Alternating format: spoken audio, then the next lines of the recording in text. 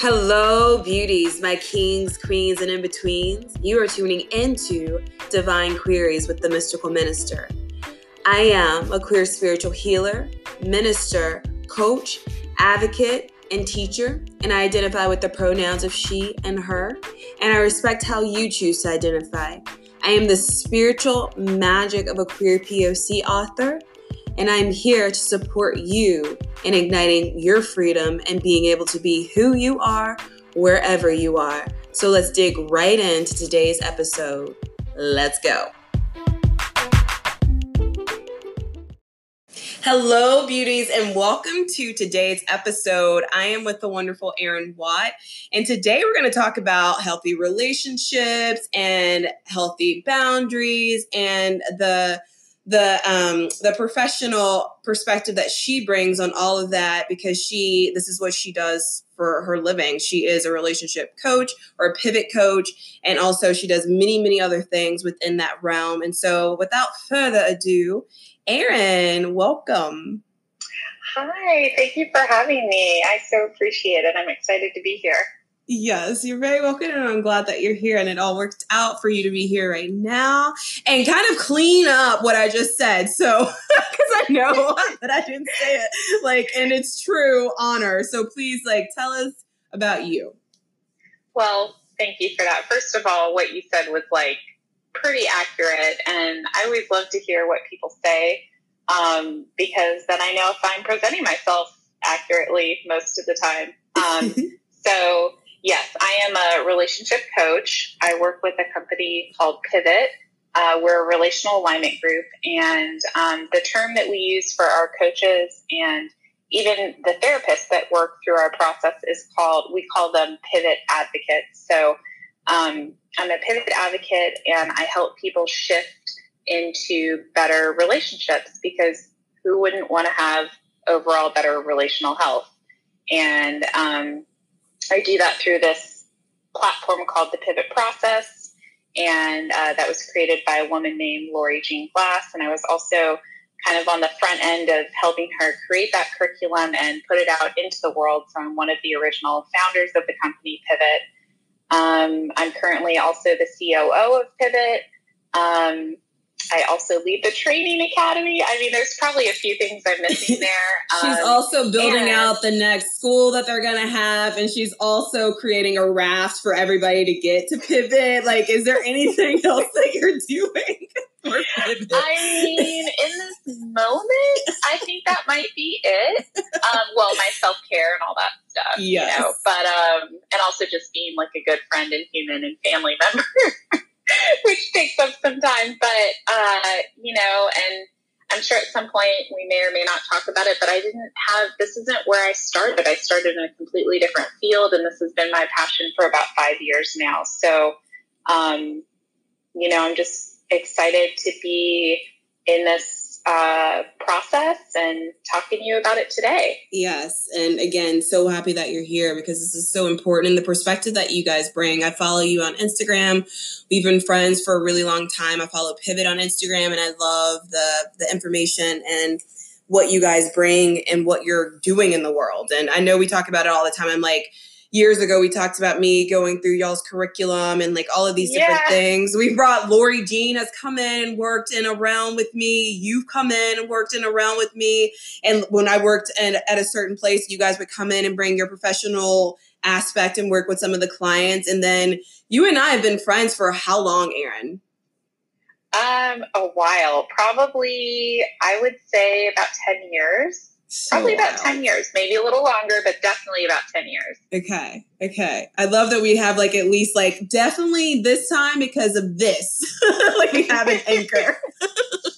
So yes, 10 years. And it's been beautiful. It's been a beautiful ebb and flow of a relationship. And I love anytime I'm home, I can come find you, except now but you may be there the next time I'm there. No. I go to Nashville. I'm about to spend 2.5 weeks there, so we will cross paths in Nashville. But you just made a huge move, which we talked about, and I know you talked about, and you spent much time processing if it was the right move, and not so much the right move because you've always wanted to be in California. It's always been pulling you, but you just made that move. So what has that been like for you? It's been really interesting. Nashville will always have a huge place in my heart. I've built up a community there of support. I've built a professional network there. And taking that leap of faith to move to the Bay Area, which is a challenging place to move, especially in a startup, which is essentially what Pivot is. And, but I knew that I had to really take that jump to take all of this to the next level and really know where this company could go. And I don't regret it at all. And I'm learning every day more about myself. Okay. That is the truth. That's a healthy adult response. That's all I tell is the truth, Yes. And that is why we are friends. So getting into Pivot and getting into just relational evolution, the different, I don't even know if you guys call them attachment theories and stuff like that. So I'm not going to mix in different perspectives, but you kind of tell me the basis of if you guys have pillars, what the pillars are that you approach in your program with people, and then we'll go from there. Yeah, no, it's a great question. So from the top down, what I can say is that as an organization, we believe that everybody has the right to help themselves show up better in their life and in their relationships. And part of the foundation of what the philosophy behind Pivot is that often when people want to do that, when they want to shift into something healthier, something better, it's expensive, it's complicated, it's not accessible to all demographics.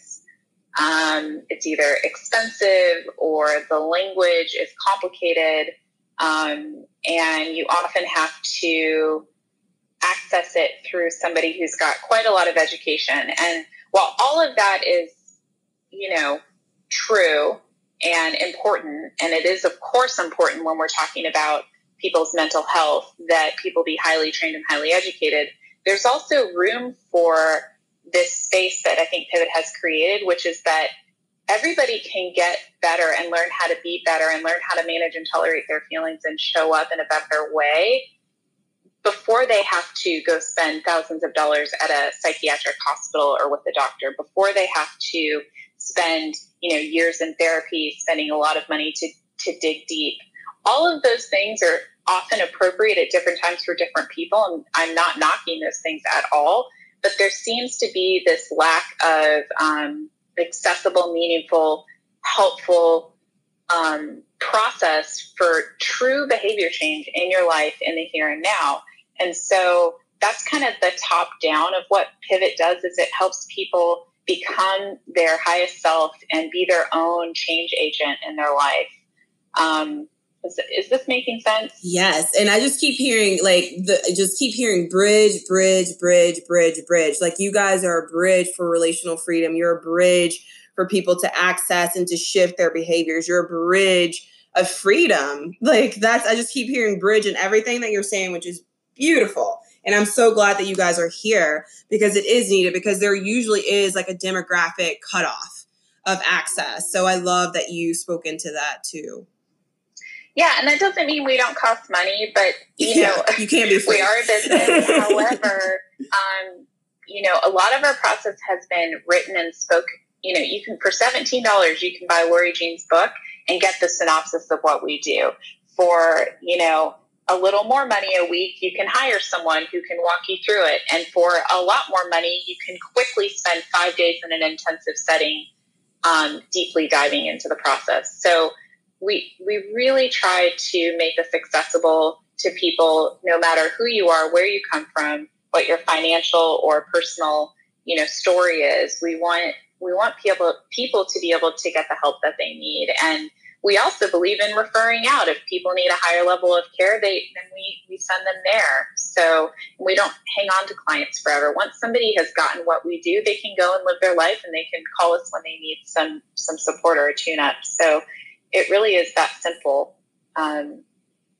And yeah, where should I go from there? Yeah, that's great. So I'm getting the avoidance and all of that. So talk about those different the techniques that we have in relationships when it comes to like confrontation or ways of being. I don't know what you guys call them. So can you speak into those things? Do you know what I'm talking about?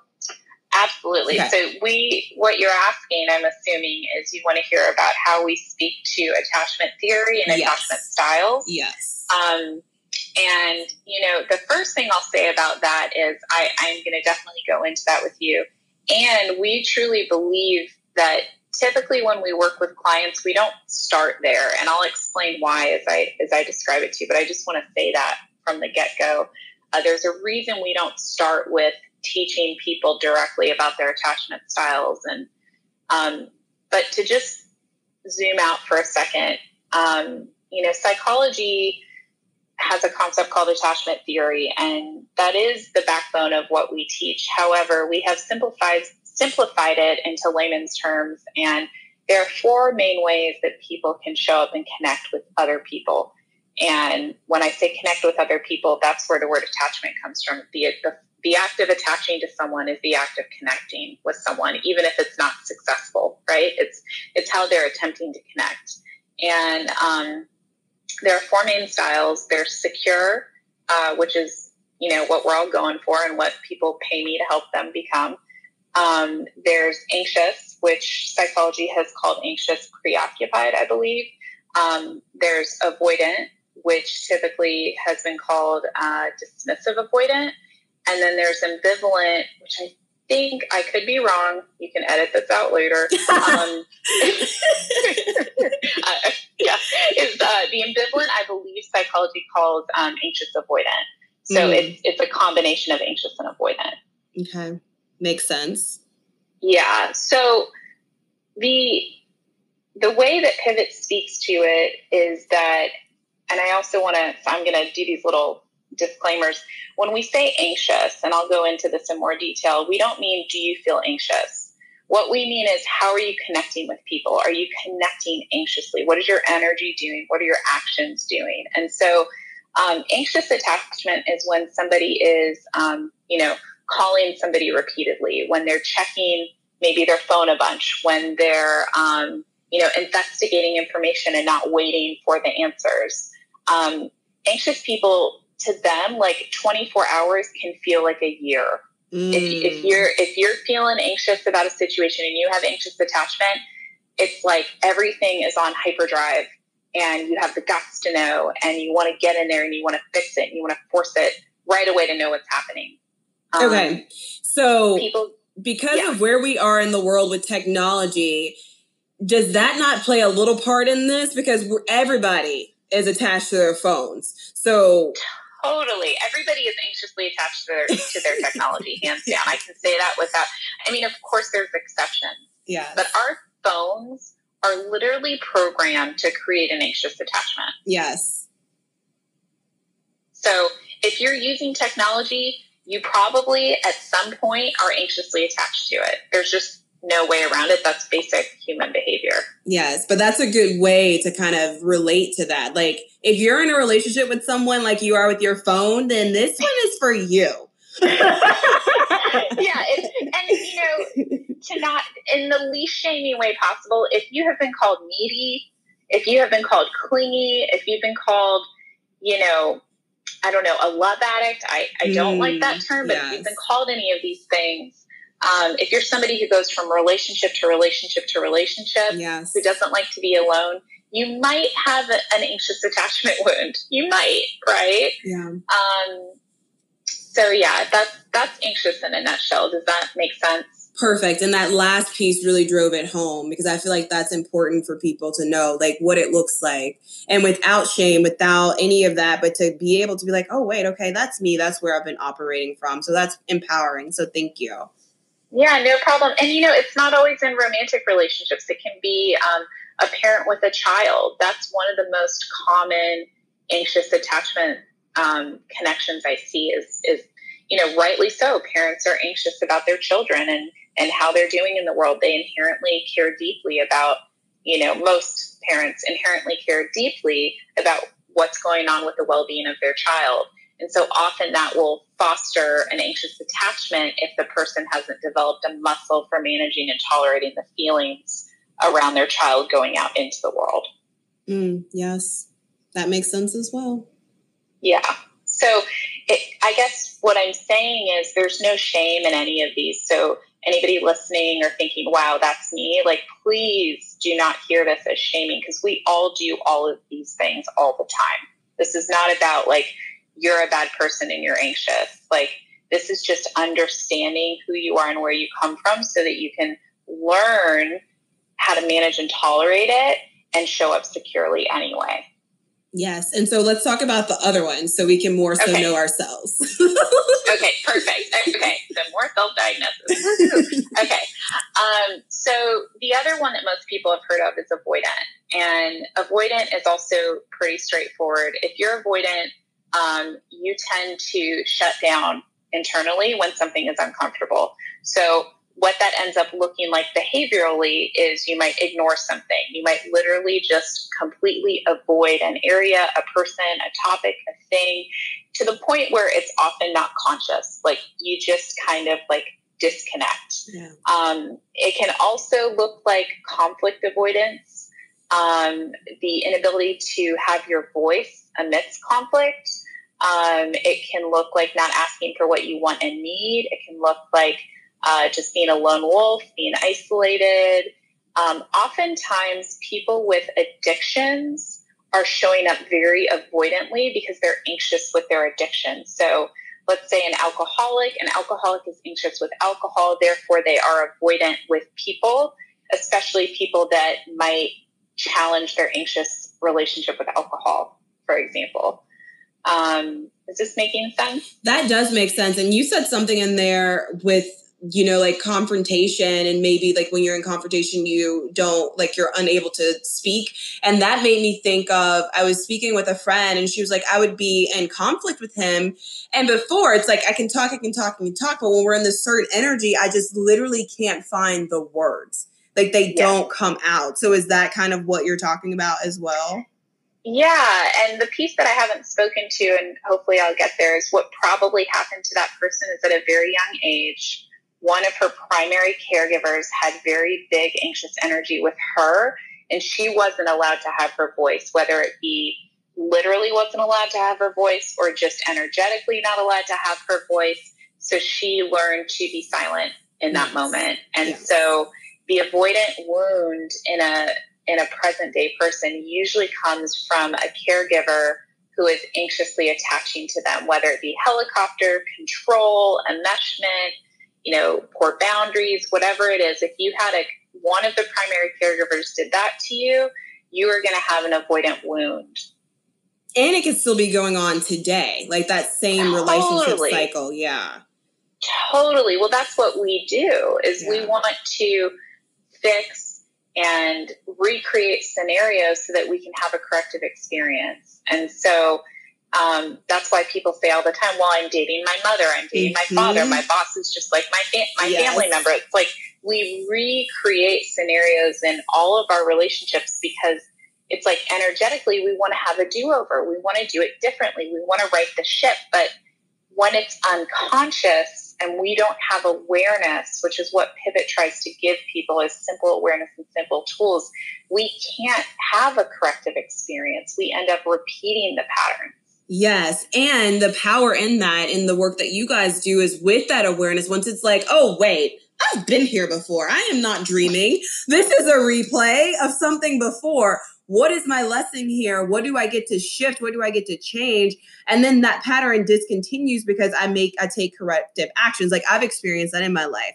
And after that whole awareness and then shifting, I no longer repeated that very, very debilitating and exhausting pattern that I had. So that is the power. Totally. And the reality is, as I teach this stuff, and like on a regular basis, I'm like, oh, here we go again. There's my pattern.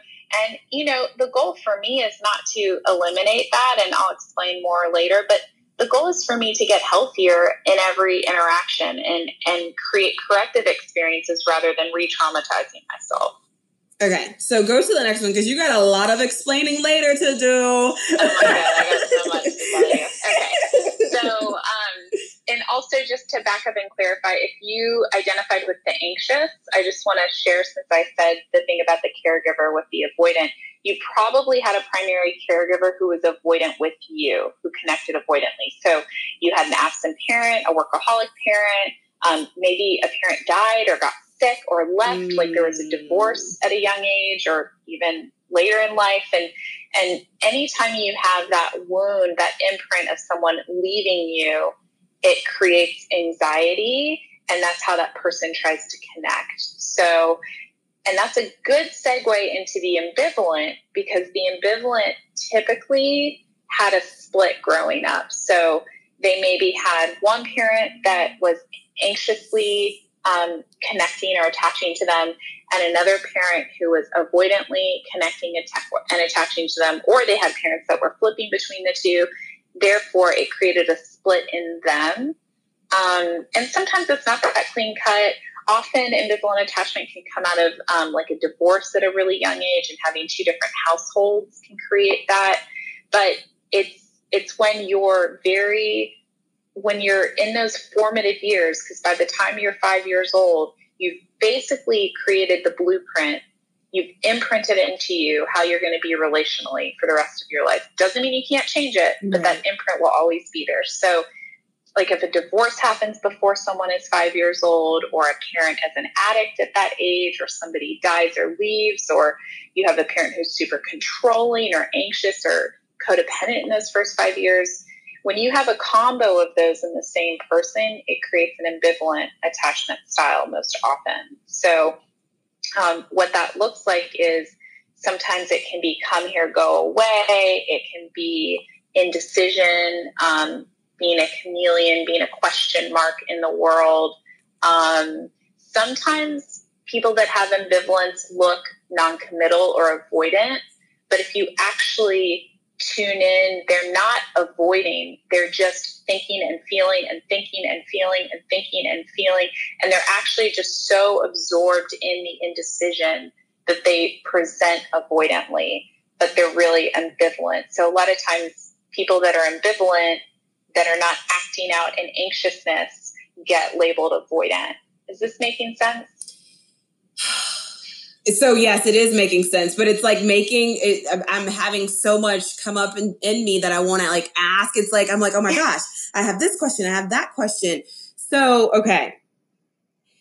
So this little kid that's happening, because in so many different arenas, it talks about how we literally do have like at 5, that's how we're going to start relating. So do you find when you have like married couples or just couples in general that come to you, is it like an avoidant and an anxious, or like an avoidant and an ambivalent? Like, do you find this coupling of these? And I would assume that it's like the primary, because we do fluctuate and we can go ebb and flow in throughout these attachment theories. And I use air quotes, but like, do you find this coupling of the primary attachment theories happening?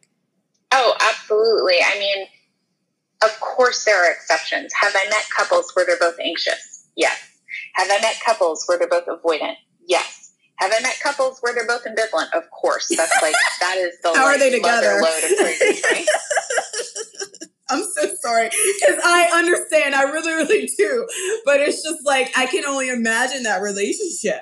I can only imagine. God. That was my first like quote unquote adult love relationship was with an ambivalent, and I'm ambivalent. Like that was both of our primaries. And I think that relationship not only almost killed both of us, but might have blown up a city. Like it was so volatile. And I'm not saying that to impress anyone. It's just the truth. No, I know the relationship you're talking about because we've talked about this before. I'm so glad that you're here to do this work for people because, oh my God, I'm so glad you made it. Yeah, me too. Thank goodness, right? Yes. Okay. So you do find, so let's talk more about like, when you see those two, how do you approach it? Like for the couples that are listening to this or one of the partners, like how do you approach it in a very like generalized 101 type of way? So kind of, I'm glad I teed this up before. I never start with attachment styles in my coaching practice. And if people come in asking me questions, I will educate them. But what I will say over and over again is, hey, right now, that part of the process, that part of the teaching I'm going to be doing is going to come later. And there's a very intentional, good reason for it. Is it because you don't want them to attach to their attachment theory? Yes. Yeah.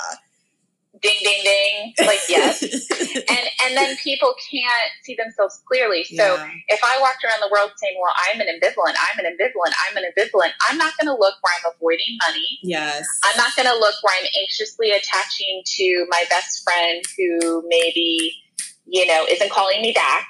Yes. Like, I'm not going to see where I'm going to miss things if I over identify right away without the awareness that pivot will give you first. Yes. So allow this to be a tool of understanding like how we relate with each other, but don't allow it to become a blind spot to where you can't see the totality of it all. Okay. Correct. Because it's like, energy is neither created nor destroyed. Mm-hmm. Like, if you are inherently meant to be secure, which I do believe that if we could all be in our highest self all the time, which no one can be, but we would be secure. Yeah. So if you think about it from a basic physics perspective, if you're being anxious somewhere, you are being avoidant somewhere else. Mm. Like it has to be that way. So it's important to never over-identify. Now you can name, man, in primary romantic relationships, I am typically this. Like in friendships, I am typically this. That you can do that, but even then you have to be careful. So does that answer whatever question you asked me a few minutes ago? It did, because it's not necessary, because I was like, how would you approach those couples when they come to you? But where this evolved to is even better. So I like the natural evolution of it. So that's perfect. Okay. So if somebody comes to us for coaching, the first place we start is we look at who they are and where they come from what we call a whole perspective. So it's just a basic, simple, holistic model. It's looking at emotional, physical, spiritual, intellectual, and financial. And we have found that those 5 areas pretty much encompass everything you need to know about a person.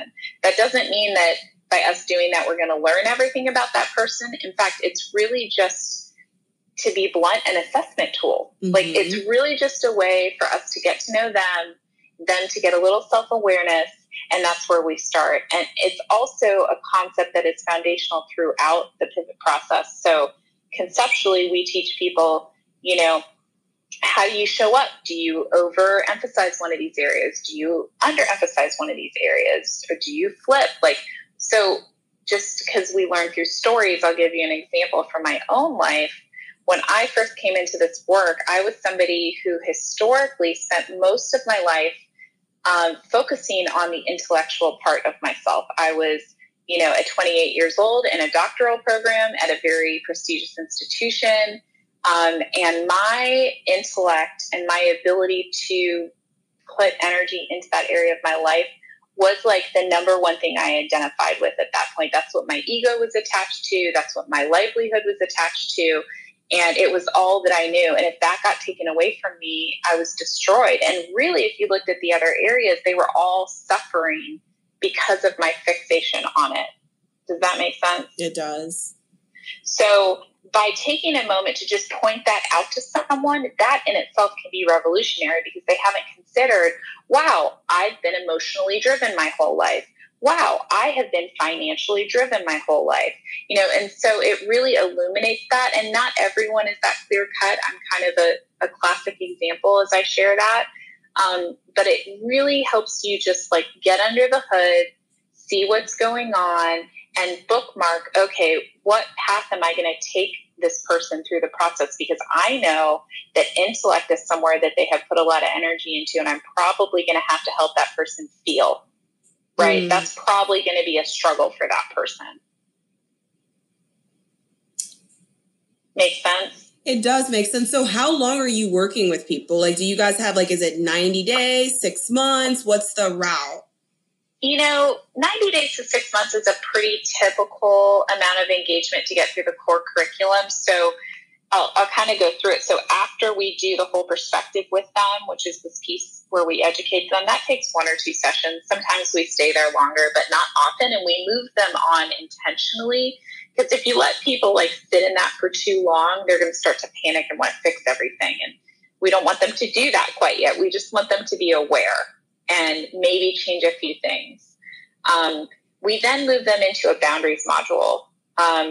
This boundaries module, hands down, completely changed my life, because, you know, the average person has 2 types of relationships, in or out, right? Now, that's not true for everyone. A lot of people have evolved past that, but that is the original template a lot of people are handed. Like, you're either in, you're in my tribe, you're my people, or you're out, you're not in my tribe, you're not my people. That's like... Pause 1 second. It's time for a movement break. All right, guys, it's time for squats. So have your feet slightly outside the hips or even wider, just depending on your body type. And you're going to squat down, keeping that chest up and keeping the weight in the heels. Going below parallel if that's comfortable for you, and then back up. And we do 10 just like this. 10, 9, 8, 7, 6, 5, 4, 3, 2, and 1.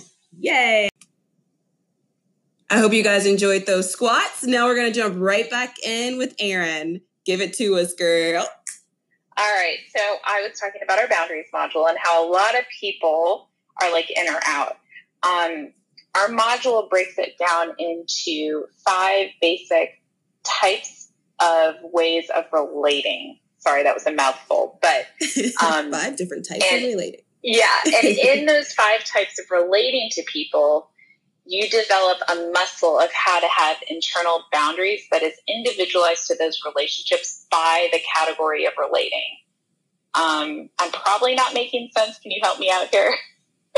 You tell us. Oh, okay. So I guess when I'm trying to, I would love for people to buy the book and read it. It's like, I don't want to have them have the assumption that by listening to me, they're going to fully embrace it. But the breakdown is, there's outer, which is somebody that you have no contact with for whatever reason. They're not safe for you. You're not safe for them. You know, that's the most outer category. Then there's acquaintance, which is also pretty self-explanatory. It's somebody you're cordial with. Someone you have minimal interaction with, either purely by choice, maybe because you don't have time or energy, or maybe because you would put them in outer, but you can't, right? So that's acquaintance. There's semi, which is the hardest for people to understand and conceptualize, but the bottom line of it is, it's somebody you have a shared interest with. And it can range from somebody that you love and care about deeply to somebody that you just met, but it's somebody where there's a shared interest, but they don't have what's in the next category, which is the good category, which is where you truly, deeply trust that person. So again, just to recap before I finish, there's outer, acquaintance, semi, which is very broad and roomy, but involves shared interest. There's good, which is a select number of people that you deeply trust. And then there's inner, which is even a higher level of trust than you would have with the good, which is an unconditional place. And, you know, depending on, you know, your spiritual belief system or who you are and where you come from, you know, some people might only have a spiritual entity in their inner, like it's that sacred. It's like sacred, unconditional. I love that. And some people believe that that is the only, that's it, is that sacred, unconditional relationship and that sacred, unconditional love, you know? Totally. I personally only have my relationship with my higher power and inner, and that has freed me up so much in the expectations realm, right? So it's like, I no longer expect a human to do that. Therefore, I am free to relate to people comfortably and securely. Yes, like that. Okay. If you haven't heard anything else, listen to this piece. Because so often, and yeah, like the A Course in Miracles talk about special relationships and things of that nature. And so we so often, especially like I do believe that, the ultimate and universal truth is love. Like, everyone is love. We love all of that. But in this human experience and as humans, we really have to understand to be able to lighten ourselves up and to free ourselves, as Erin just said, like putting people exactly where they go to make the load a little lighter, or putting like God, higher self, your spiritual team where they belong, and then everybody else where they belong, but not getting it mixed up who belongs where. Totally. It's so essential. And it makes life so much easier. So much easier, because as I've shared a little bit about myself, one of my, I was both avoidant and anxious, so I was ambivalent. And what I would do is I wouldn't know how to build intimacy with people that were trustworthy. So I would hide in relationships that were maybe actually pretty safe, and I could have gone and been vulnerable. And then I would go, and I'm in long-term recovery from alcoholism. So I would go to a bar, and I would tell the bartender my whole freaking life. Or I would tell the guy I just met and went home with my whole life story. Right. Yes. And that's what it looks like when you have attachment wounds, right? You don't know. I wasn't modeled that. And sorry, Mom and Dad, if you're listening, I wasn't modeled that at a young age. I am modeled that by them today, but I was not modeled that in that first 5 years. Yes. And like a while ago, or before we use this in like modern society and in our conversations of attachment theory and what Erin is speaking about, we used to call it like unavailable, like people who are emotionally unavailable, or like knowing that there was no commitment or anything there, or intimacy. So where does that fall? I'm just like, we need to schedule and have another interview, because there's so much here. I haven't even gotten into the like meat of the curriculum yet, but okay. Finish your question. Go on. Thank you. Because girl, redirect me, because I'm about to ask like 1,000 more questions from that. So okay. Let me give you the rest of the down low, and then we'll play with questions. Okay. So after the boundaries module, which has already profoundly changed most clients once they go through that, I do meet the occasional client who's like already kind of living that way, but maybe didn't have language, and this gave them like relief and permission to live that way. But most people, it's pretty life-changing. The next module after that is a 3-part module, and this is where the developmental psychology piece comes in, which is so profound. And Pivot has totally taken from what's already out there. We're standing on the shoulders of giants. I want to be really clear about that. Like, we did not recreate the wheel. But what we did was simplify how a lot of developmental psychology is taught and made it more comprehensive to reflect how people are actually in relationship today. And so what we've done is we've created a module called Survival Patterns, which is the first part of 3 in this overarching relational alignment module. And in the Survival Patterns module, you break it down to your child self, your adolescent self, your adult self. And then the next module, called the Healthy Adult, is that higher self. So in the Survival Patterns module, we're not looking at the higher self. We're looking at the feelings and the actions that you take because of the feelings that typically put you in some type of survival mode. So they typically get you into trouble. So an example might be, as a child, you felt neglected. And so the action that you took as a child was to isolate in your room and hide and sneak Oreos, just as an example. And so sure. I hear all kinds of amazing, interesting, different things from people, right? Because this is personalized. Yeah. And so you map out what your childhood was like. And this isn't an inventory. This is like a top level. What are the 5 biggest feelings you had at that age? And what did you do most often? And you do child, adolescent, adult. And adult self can be such a broad category for people that what I say is, this is what brought you to us.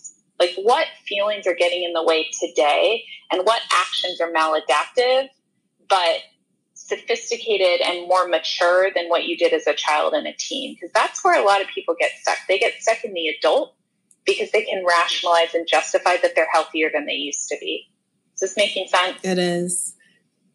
So from there, we take them to a piece called Healthy Adult, which is the part 2, where we help them name, identify, and develop a system to enhance the healthy self that's already inside of them. We believe that everybody already has a healthy adult. So what that might look like for me is like one of the feelings I have in my healthy adult is confidence. What do I do to feel confident? Well, I follow my word. I go to the gym. I drink enough water. Like it's just basic. Like, how do you keep that part of you strong and alive and well? And then you assign that healthy part of you as responsible for repairing, managing, and tolerating the feelings of your child self, your adolescent self, and your adult self. So we charge the client with being the person in charge of helping repair those parts of themselves. And that doesn't mean it doesn't involve other people, but the steward of that is their higher self, is that healthy adult.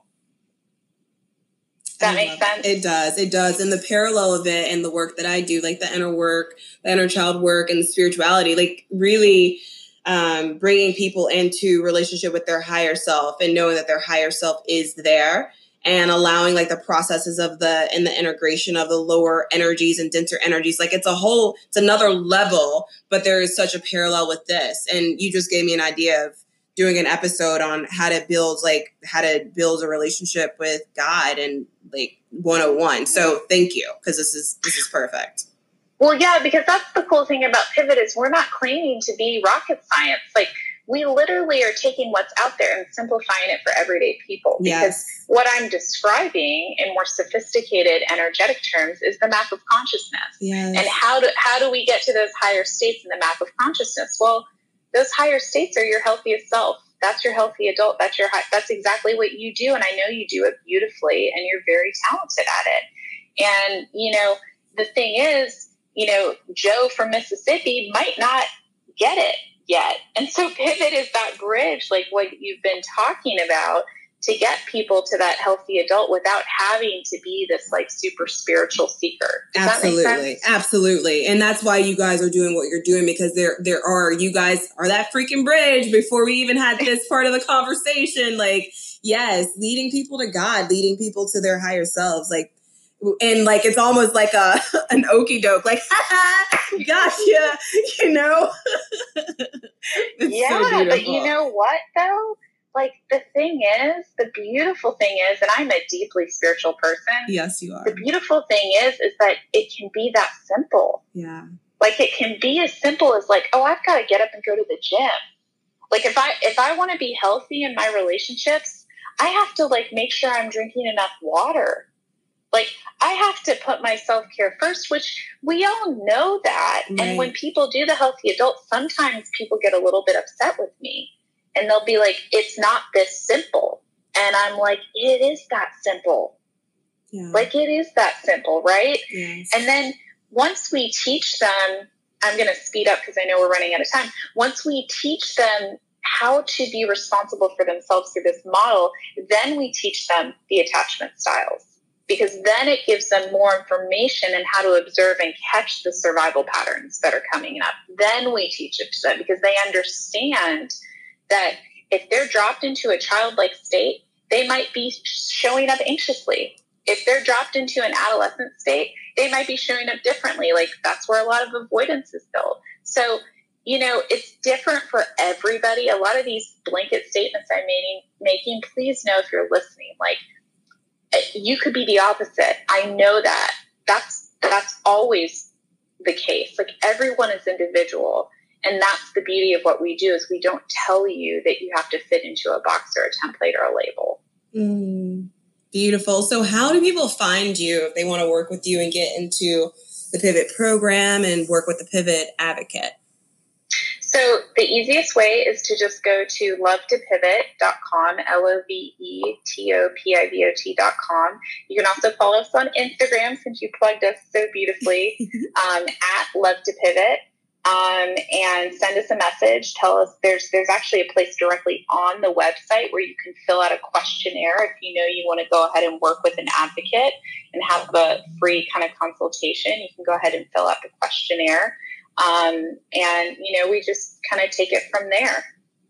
Okay, beautiful. And so when you're in Nashville, are you going to be doing any workshops or anything? I am. Thank you for asking. I should probably pull up my calendar so I don't screw this up.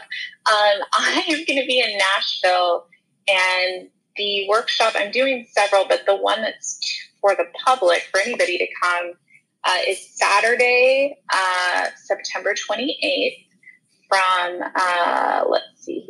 1 to 2:30 at the Nashville Recovery Center, and it's going to be on dating. So it's called The Dating Game. Yes. And it's all about learning how to be purpose-driven when you're dating. And we use the whole perspective as the framework. We talk about attachment styles.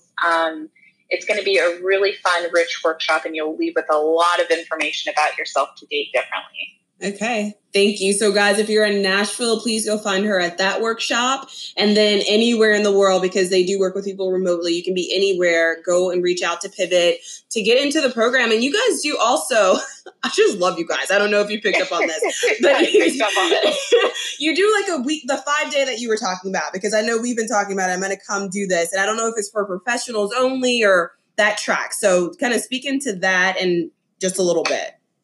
Yeah, so we have a 5-day intensive workshop, which is hosted at the Glass House, and it's a deep dive into the pivot process. And you get there. I have a dog with me. Edit that out.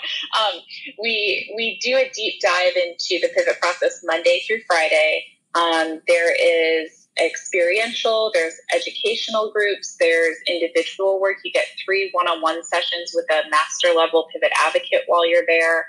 It's just an amazing week where you can really get underneath what has been driving you relationally for most of your life. And you don't have to be in crisis to come. You could just want to come and get it quickly. You can be in crisis to come, but you do have to be, psychiatrically stable. But we assess for all of that on the front end. And then the other thing that we do is we have a training program for maybe professionals that are listening, where you can come and learn about our process and how to teach it. And that's called the Pivot Academy. Those are typically Friday, Saturday, Sunday, also hosted at the Glass House. And if you're interested in any of this, you can reach out directly through the Pivot website, and we will provide any detailed information you might have. Okay, perfect. And I know it is about that time. And guys, those programs, I know she gave the list of like a little bit of money, a little bit more, and a lot more. It's not like an insane amount of money. It's still pretty reasonable for you to access. So please go there and discover what may work for you in that realm. And then Erin, my final question, where do you fall on the LGBTQ plus spectrum of things? I love this question. So I am completely straight myself.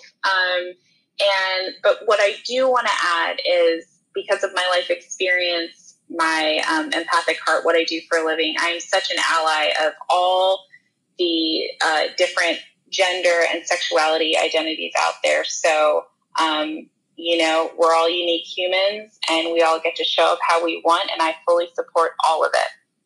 Okay, beautiful. So guys, it's a safe space with Erin. So if you're in Nashville, go to her workshop, and also at Pivot, because I do know that she wouldn't be working there, and one of the chief people if it wasn't a safe space as well. So check it out. Erin, thank you. Everyone, this is a wrap for this episode. I love you. We love you. Be blessed. Stay in the light, and we'll see you next time. Bye. Bye.